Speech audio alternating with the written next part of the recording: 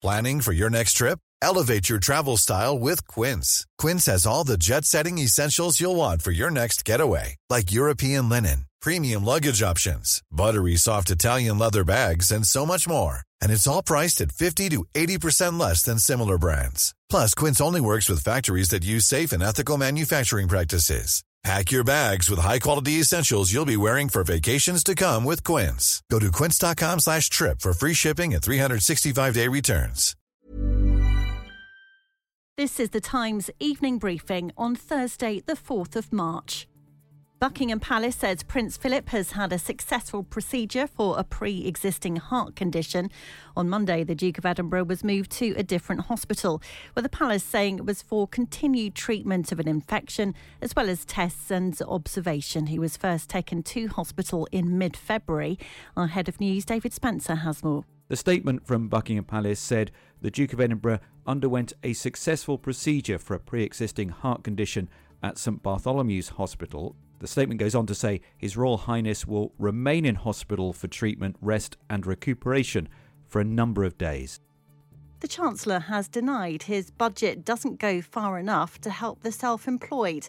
It was announced yesterday that grants will now be available for up to 600,000 self-employed who previously missed out. But campaign groups say there are still 2.4 million people who are falling through the net.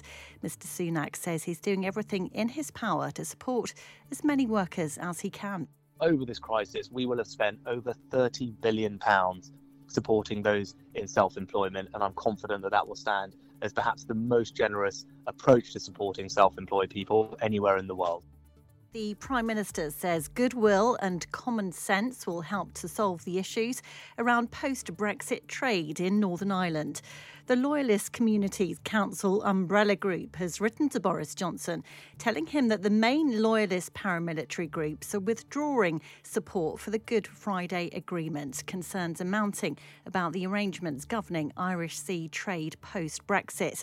Well, the Prime Minister says these technical problems are eminently solvable. We're taking some temporary and technical measures to ensure that there are no barriers in the Irish Sea, or to make sure that things flow freely from GB to NI, and that's what you'd expect. But obviously, these are matters for continuing intensive discussions with our friends, and we'll continue to do that.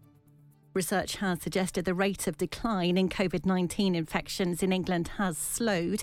The Imperial College London REACT study has found 1 in every 213 people is still testing positive for coronavirus. The data indicates that in some parts of the country the rate has plateaued, while in some places there are hints that rates are increasing. A former top civil servant at the Home Office has settled his employment tribunal claim against the government. Sir Philip Rutnam resigned from his role as the department's permanent secretary last year. Announcing his departure, Sir Philip accused the Home Secretary, Priti Patel, of a vicious and orchestrated briefing campaign against him. Ms Patel has rejected all claims of bullying that have been made against her.